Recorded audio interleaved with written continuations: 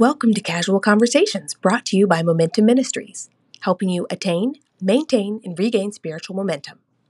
Today's casual conversation features thoughts from Reverend Jim Thrower of Columbia, South Carolina, who will help us consider, what if we had just 1 month to live? What would we change? What would we keep the same? Let's join Pastor Scott and Reverend Thrower as they discuss 1 month to live. Welcome. It's great to have you with me on Casual Conversation today. I'm your host, Scott Wade, and today's podcast, we are returning to the theme, 1 month to live with Reverend Jim Thrower. Jim, it's great to have you on.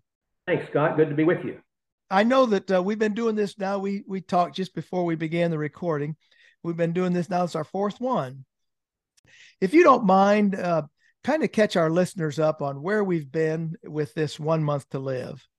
Okay, Scott, I'll be happy to.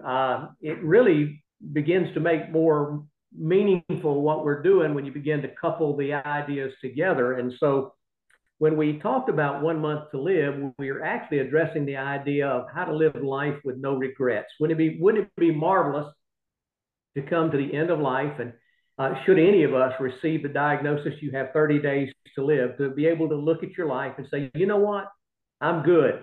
I don't need to go back and readdress anything. I'm right where God wants me to be. And so we talked about some principles and some precepts that might be steps to follow in having that happen. And we talked about living life passionately. If we're going to come to the end of life and say, you know what, everything's where it needs to be, then the idea of living the abundant life that Christ has called us to speaks loudly to us. This whole idea of living life to the full. We use the image of the dash between the time we're born and the time that God calls us home. The date's on a headstone. The dash in between is the life that we live. And I think God designs and desires for us to live it with a consciousness of what a gift it really is. The scriptures tell us that life is really very brief, but a handbreadth, a mist, nothing held back, wholeheartedly devoted to God, loving God with our heart, soul, mind, and strength, and our neighbor as ourselves. Loving God's one item, pretty simple for us. Loving our neighbor, that can be a little bit more difficult.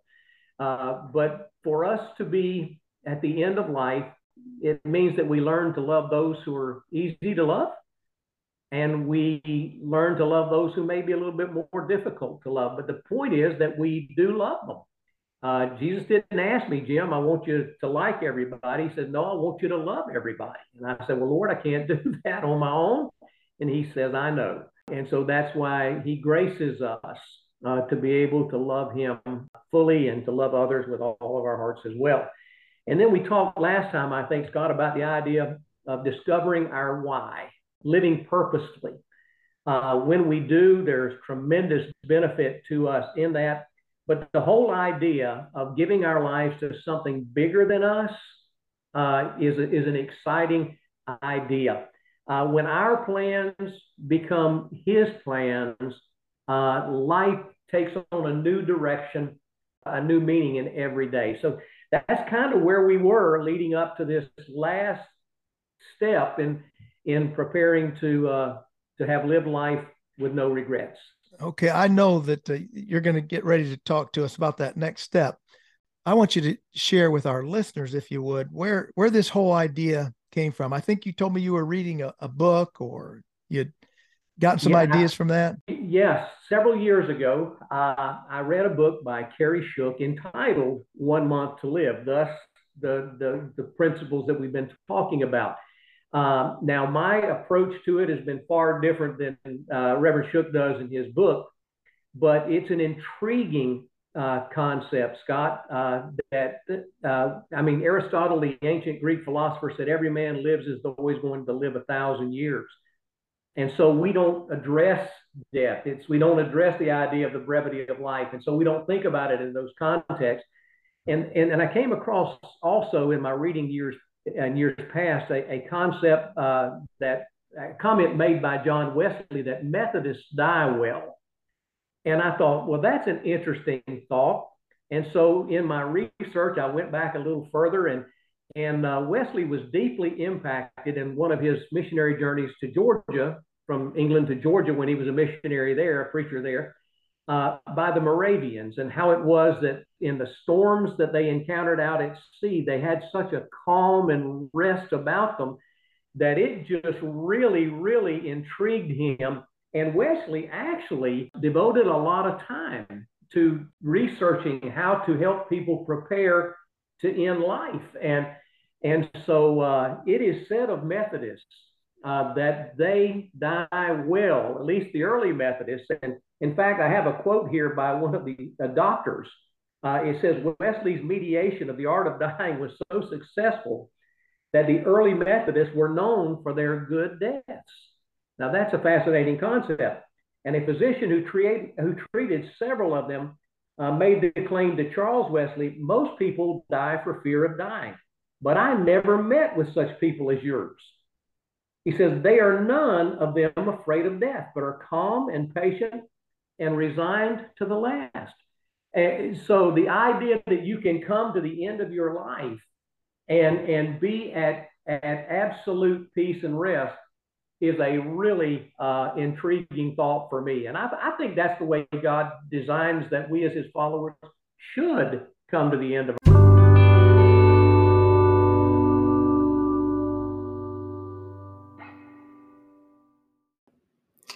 Hi, this is John with Momentum Ministries.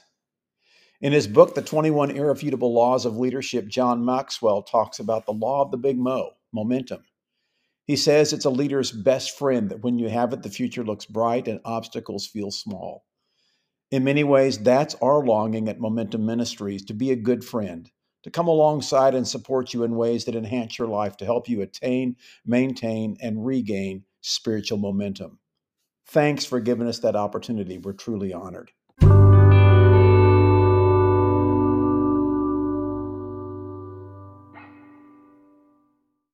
All right, so we're living passionately, we're loving fully, and we're living purposefully. What's the last step?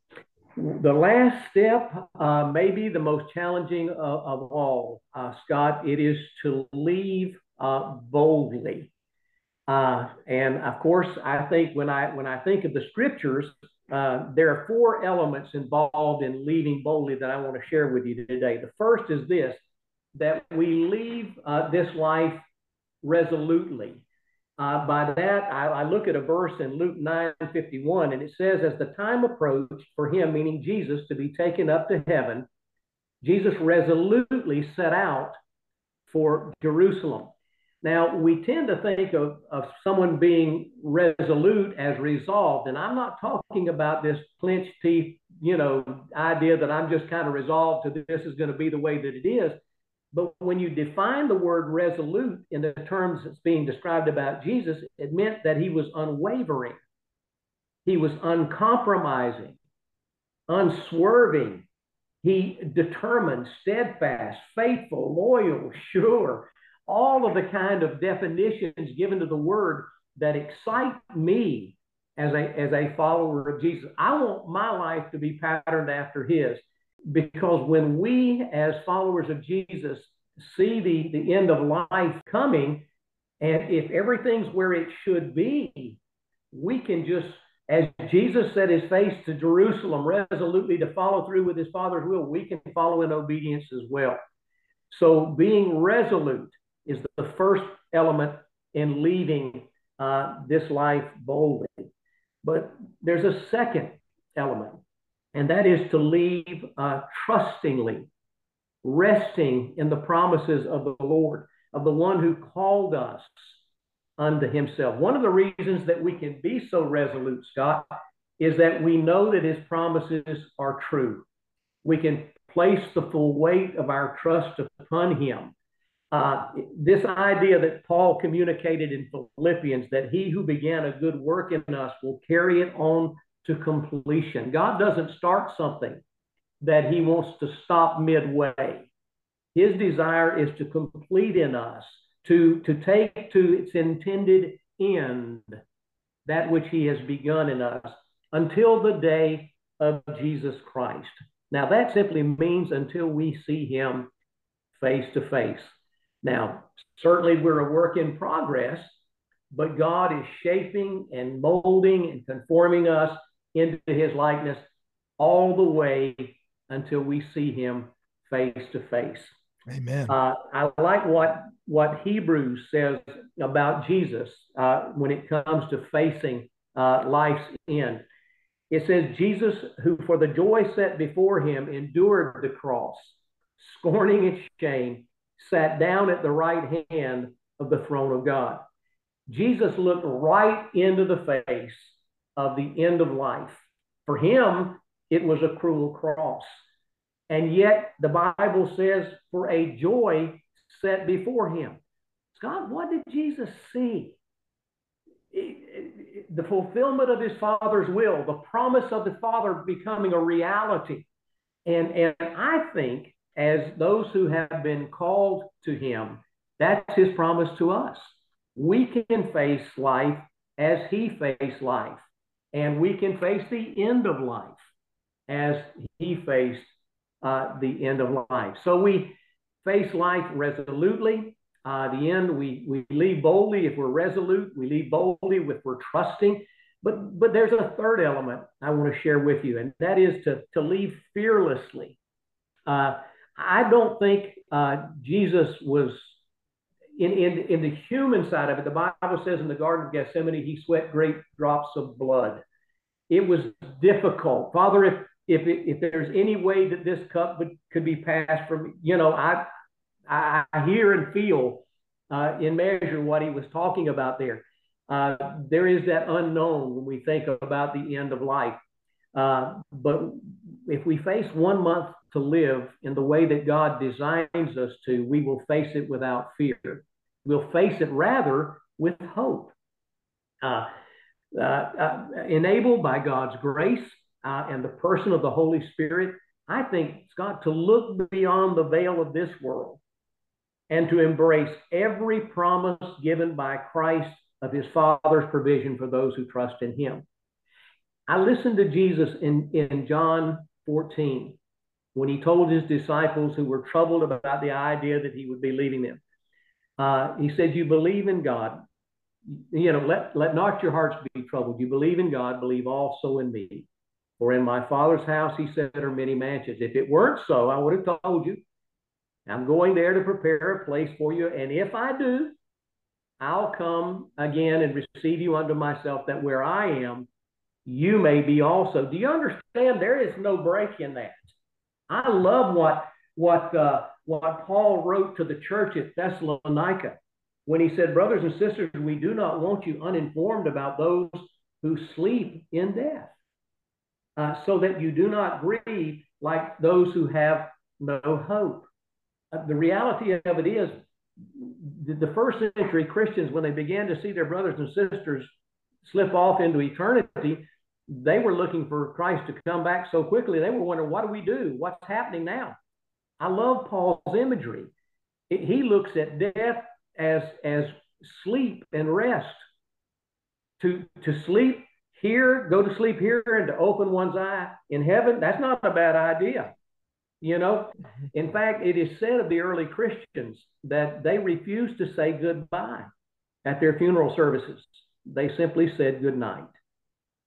I'll see you in the morning. I kind of believe that in the moment we close our eyes here, we open them into the first face we'll see will be the face of Jesus. The first breath of air we draw will be the celestial airs of heaven. I believe that God is that close to us.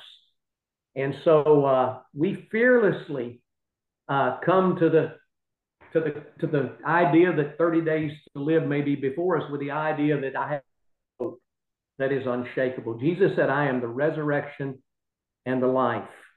The reality of it is, if we believe in him, this idea of death as defined by the world is a different animal to us. God's promise is that same resurrection life that God raised Jesus with from the dead is at work in us. That's a promise. That's a hope. That's a trust that we can have. And then finally, the last element is to lead with confidence. To lead boldly means that we leave life confident. The Apostle Paul told his young protege Timothy, I know whom I have believed, and am persuaded that he is able to keep that which I have committed unto him against that day, that the day of his coming. Jesus taught resurrection. Paul believed and taught resurrection. It is your hope. It is my hope. It is the hope of all who will trust in him. I think it's fascinating, Scott. John Wesley said, Methodists die well. And here's the key. The secret to dying well is living well. So if we live passionately and we love fully and we live purposefully, we can leave boldly. That's the promise of God to us in his word. I heard David Jeremiah talking the other day about something that kind of intrigued me. He said, in a message he was preaching, someone had told him this when he was a young man, and it stayed with him. And he said, God's man in the center of God's will is immortal until God is finished with him. And so I think when we live in the knowledge that he guides and directs and ordains and leads and blesses and favors us in our paths of life, we're okay. And have you seen the movie that's out, the Jesus Revolution? No, I have not. It's about Chuck Smith and Calvary Chapel out in California in the 70s. My generation, the hippies, came to faith. Many thousands of them came to faith in Christ. And anyway, I was researching a little bit about that before we went to see the movie. I came upon something, and it was Chuck Smith's headstone. You talk about date of birth, the dash in between, and it says on his, it has his birth date, and it has the dash in between, but it doesn't say death. It says moved to heaven, and the date that he did so. Isn't that really the essence of what we're talking about? You know, yes. God's desire is that we live a life in such a fashion that we come to the end of life and we're not leafing back through to see if there's some undone business with God or with other people that we need to take care of. It is my heart, it is my desire, it's the longing of my life to live in such a fashion is that there's no question. I've told people, Scott, all my life that one of the greatest gifts you can give to anyone is that when you die, no one asks, were they a Christian? Let's live passionately, love fully, live purposefully, so we can leave boldly. Amen. Jim, I'd like to pray not only for our listeners today, but I'd like to pray for you as well. Okay. Thank you, my brother. Thank you. Lord, we've learned so much on this 4-month journey of 1 month to live. We've learned that we can live with passion, and we can love with abandon, and we can find our why, and we can make it into heaven with confidence and boldness. It's nothing that we do. It's all because of Jesus. Yes. I thank you for Jim and how he has taught us and how your Holy Spirit has filled him with this message. And I pray that as this message resonates with our listeners, that Jim and I also would be blessed in our souls and strengthened in our faith and yes, made to be more like Jesus the way we live, so that we can be more like Jesus the way we die. So bless Jim and Connie and their family. I pray your hand to be upon them in the days to come as they serve you, and bless all our listeners today. I pray in the strong name of Jesus. Amen. Amen. Amen. Well, thank you, Jim. Is there anything else that you'd like to add before we conclude this series? Oh, no, my brother. I'll tell you what, I don't know that I've handled it as adequately as I wish I could have. But this idea, Scott, that we just can come to the conclusion of our journey and know that everything that we could have done, we've done. Probably a pretty good place for all of us. Well, Jim, I know we talked before the episode started that I'd like to have you think of something else, because I certainly have enjoyed this, and I want you to come back on Casual Conversation. Thank you to all our listeners as well. I appreciate you being on. God bless you. Have a great day.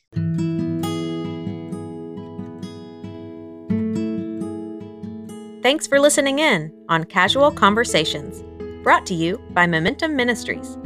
Visit our website at www.momentumministries.org. That's www.momentumministries with 2 M's in the middle.org. Thank you and have a great day.